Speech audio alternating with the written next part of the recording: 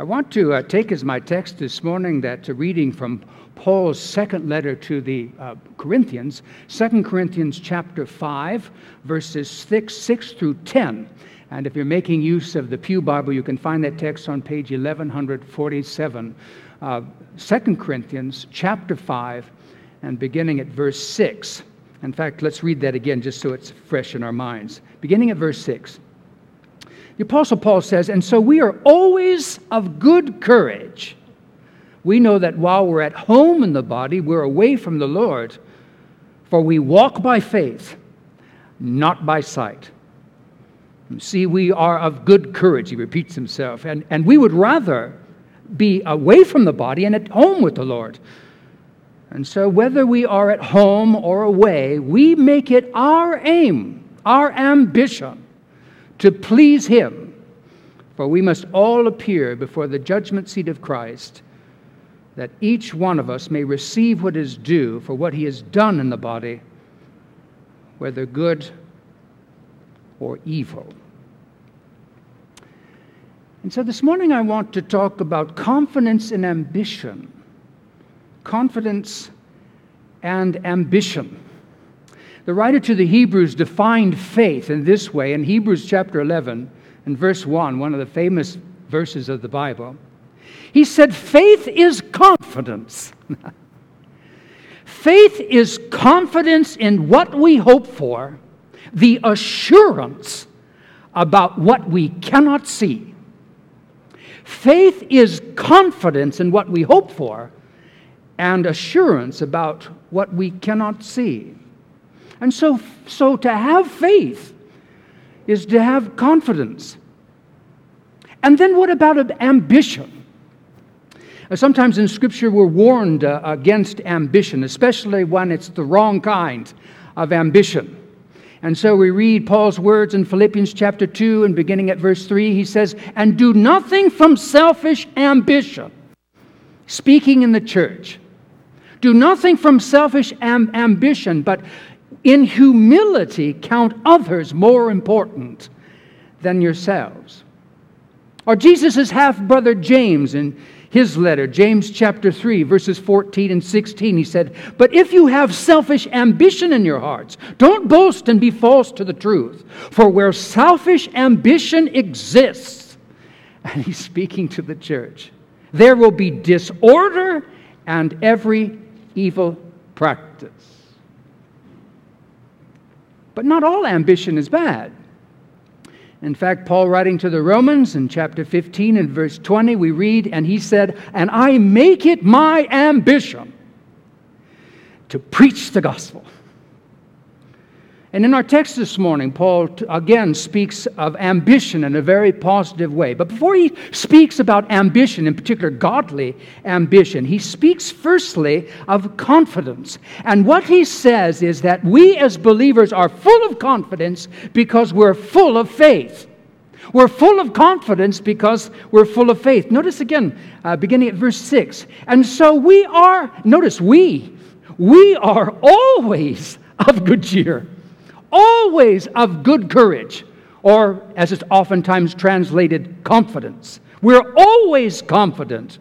We know that while we're at home in the physical body, we're away from the Lord, for we walk by faith, not by sight.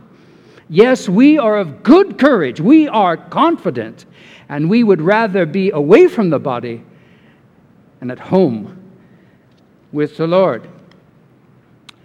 And so Paul says that we're always confident, always of good courage, or some good cheer, depending on what translation of the New Testament you might be reading. And if we're full of confidence, it's because we're full of faith. As Paul says, how do we walk? How do we live? We walk by faith, not by sight. Or in the New Living Translation, we read, we live by believing, not by seeing. Or Peterson in the Message paraphrased it this way: "It's what we trust in but can't see that keeps us going."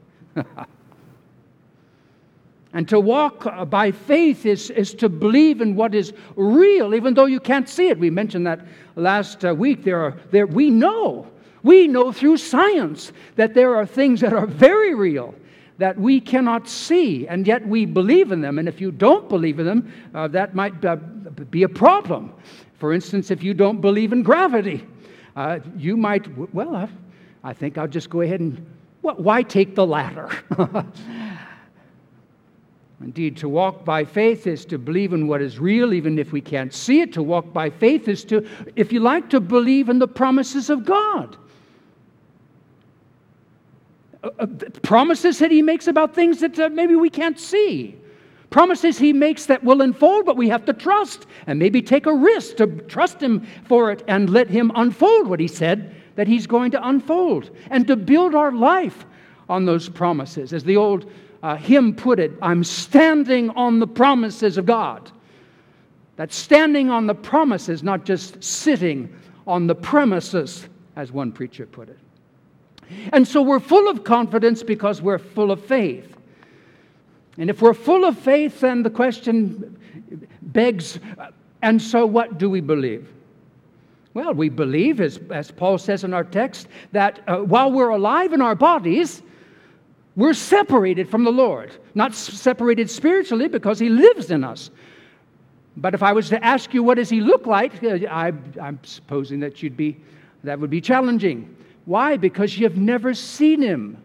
The disciples saw Him. The apostles saw Him. They saw Him alive. They saw Him crucified. They saw Him alive again. And then when they were challenged, in fact, they were threatened with their own lives. Stop preaching and healing in this name. They said, we cannot keep silent about the things that we've seen and heard. In fact, it's based on their testimony, their gospel witness, their eyewitness witness, that we believe what we believe. But He's separated from us because we're still in the body. And so we believe in the Lord even though we can't see Him. We walk by faith, not by sight. And we believe with confidence. I'm never more sure of anything, I suppose, in my life. I'm certainly more sure about this than the economy and other things that are happening that I almost am tempted to despair of things that are going on and between fellow Americans and so on. But this I believe with confidence, the words of the Lord. He said He would come back. And the Apostle Paul said, and when He comes back, there'll be a shout and the sound of the archangel and the sound of the trumpet, and the dead in Christ shall rise first, and on and on. And so I believe with confidence and with joy. Maybe you noticed that. Nothing makes me more excited than what I'm talking about now. In fact, Peter, writing to the community to which he was writing, a community of Christian people, in fact, they were being persecuted at the time. He talks about that in his first letter. But in 1 Peter chapter 1 and verse 8, he says this to the people to whom he's writing. He says, and though you haven't seen Jesus, you love Him. I've seen Him, but you've not seen Him. I saw Him. I've seen Him, I love Him. You haven't seen Him, you love Him. Though you have not seen Him, you love Him. And though you do not see Him now, you believe in Him. You trust in Him. And you rejoice with joy inexpressible and full of glory. You can't even put it into words, the joy that you have through this experience of this living, risen, ascended Christ. What was it that Jesus had told of Thomas? Remember Thomas, he wasn't there when that Sunday that Jesus appeared first to the apostles. They were all there except him. And then when he turned up, they said, we've seen the Lord. And he says, I don't think so. He said, I will not believe unless I touch His hands and put my fingers in the prints of the nails and touch His side where we all watched from a distance when He was run through by a Roman soldier with a spear through His heart to make sure that He was dead. I won't believe unless I experience that. And a week later, Jesus appears again. Peace be with you. The doors are locked. He just materializes. And there's Thomas. He goes right to Thomas and he says, here, Thomas, touch my hands, touch my side. Don't doubt, but believe. And Thomas fell to his knees and he said, my Lord and my God. And what did Jesus say? Thomas, you believe because you have seen. Blessed are those who have not seen and yet believe. You'll see soon enough if you belong to Him. In the meantime, you're blessed. You're blessed. I'm blessed for the opportunity to be able to take Him at His word and walk by faith.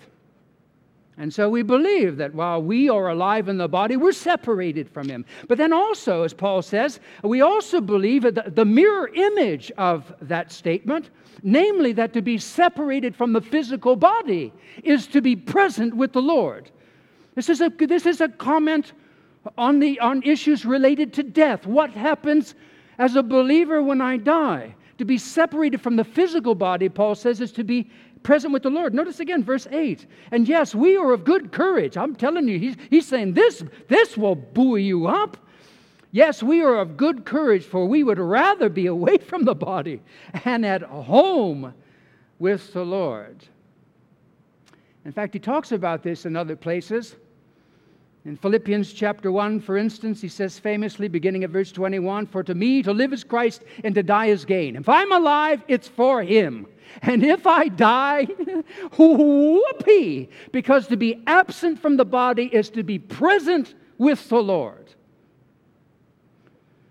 For to me to live is Christ and to die is gain. For if I am to live on in the flesh in my physical body, that means fruitful labor. I'll keep on working for Him. And yet which I shall choose, I cannot tell. If it was up to me to choose between these two." Verse 23, "I'm hard pressed between the two.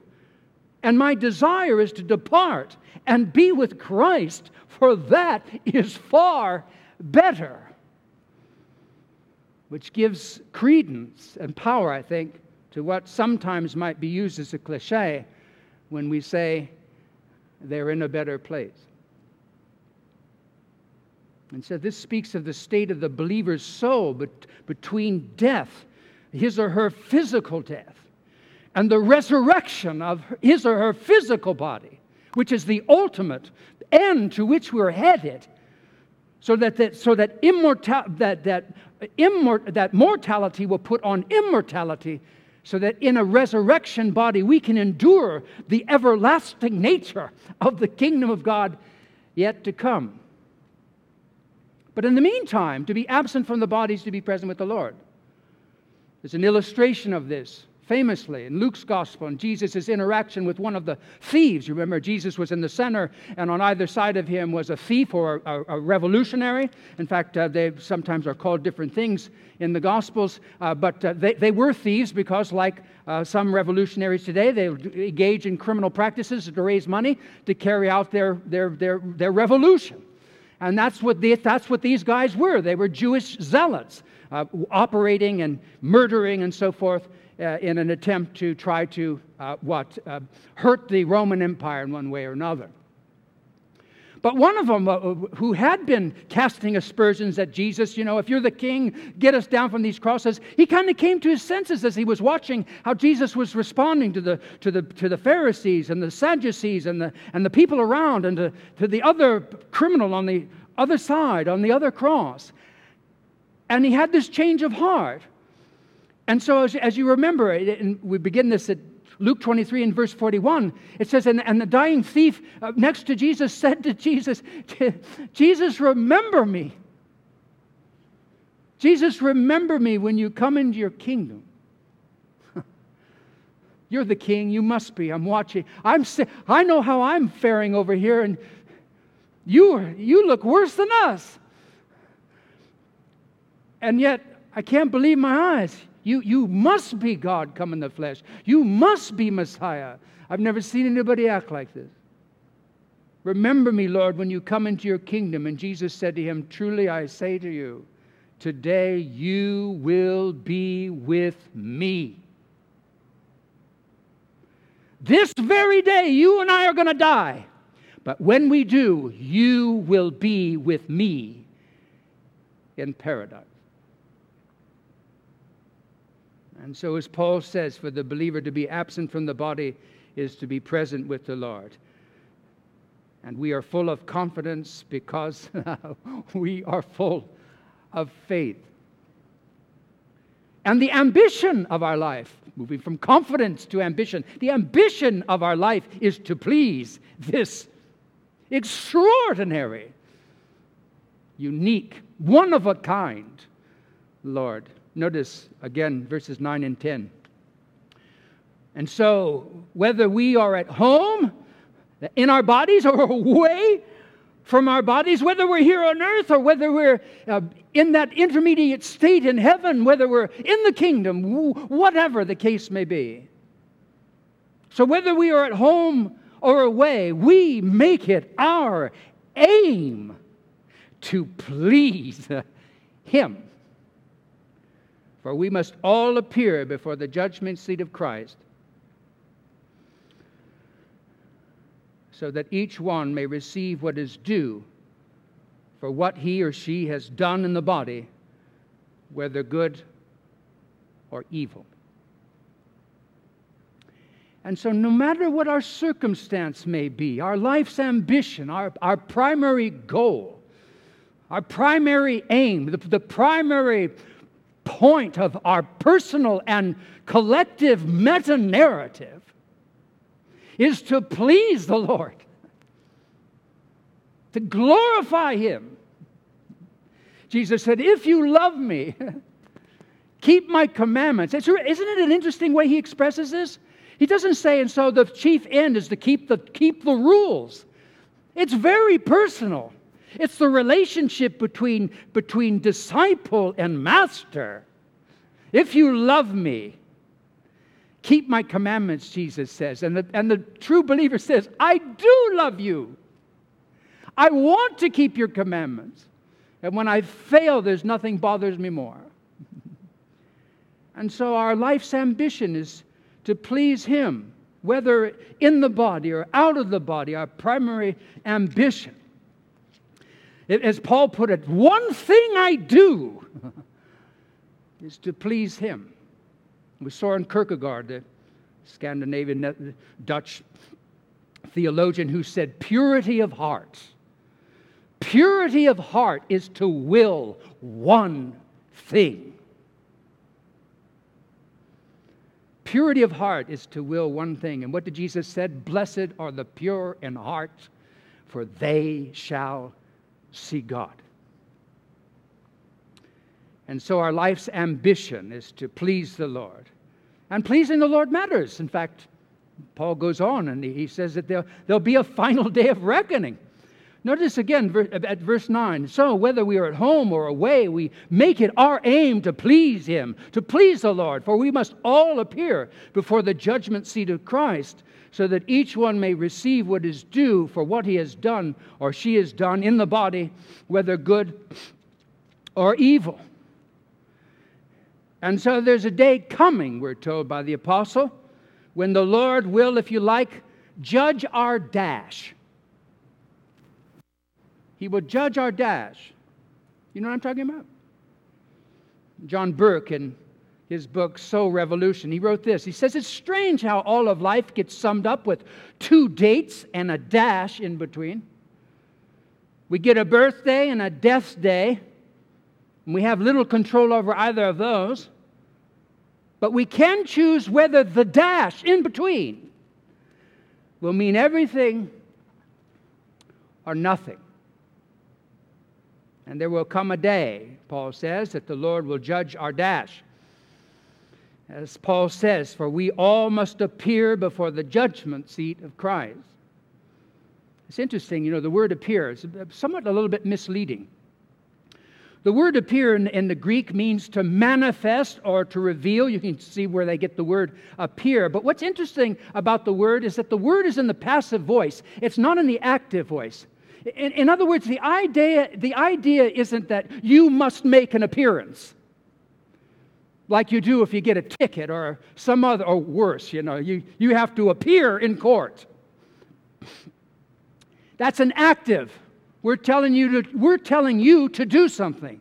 But this isn't the passive voice. This is about something that's going to happen to you, something that's going to happen to me. And so the idea is that we will be exposed at the judgment seat of Christ.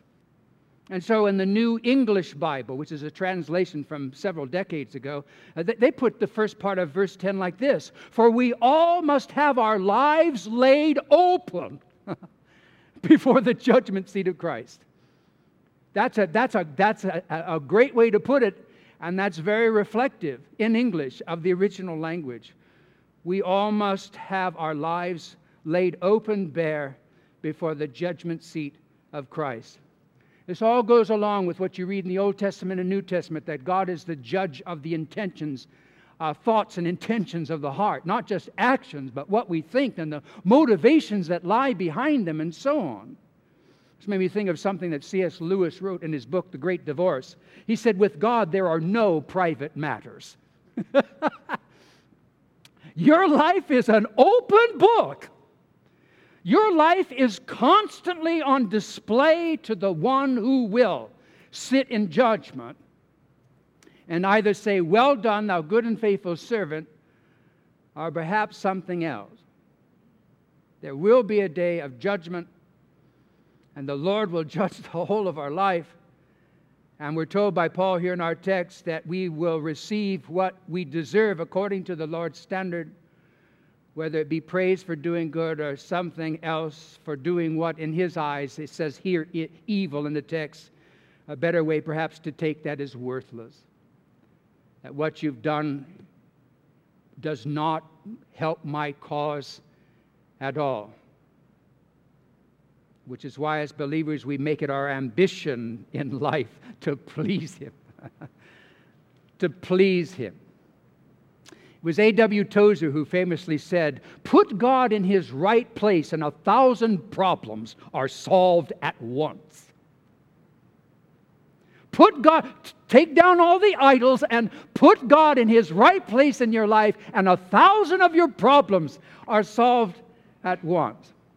Indeed, knowing that God is God and that I am not, and making it my ambition, or you making it your ambition, to live your life in a way that's pleasing to the Lord, will not only serve you and me when the day of judgment comes, it will also serve us well even now. Remember what the writer to the Hebrews said. In Hebrews chapter 11, verse 6, one of my all-time favorite verses. It's been a favorite verse since I was in my teens. But God is. God. Right now, God is. Not in the past tense, not in the future tense. God is in the present tense. God is the rewarder of those who diligently seek him. Not just in the future, I better do this so my court date goes okay. Right now, living this life that we're describing right now will give you everything your heart ever would long for. As counterintuitive as that might seem to you, that to make it your aim, your ambition to please the Lord will bring you joy unspeakable and full of glory. But that's exactly what Peter said. Though you have not seen him, yet you love him. And though you do not see him now, you trust in him and rejoice with joy inexpressible and full of glory. Someone has written that cultural Christianity is all about convenience, and that true discipleship is all about commitment. Someone else has written, we cannot give God half of our heart and expect the whole of our heart to be satisfied.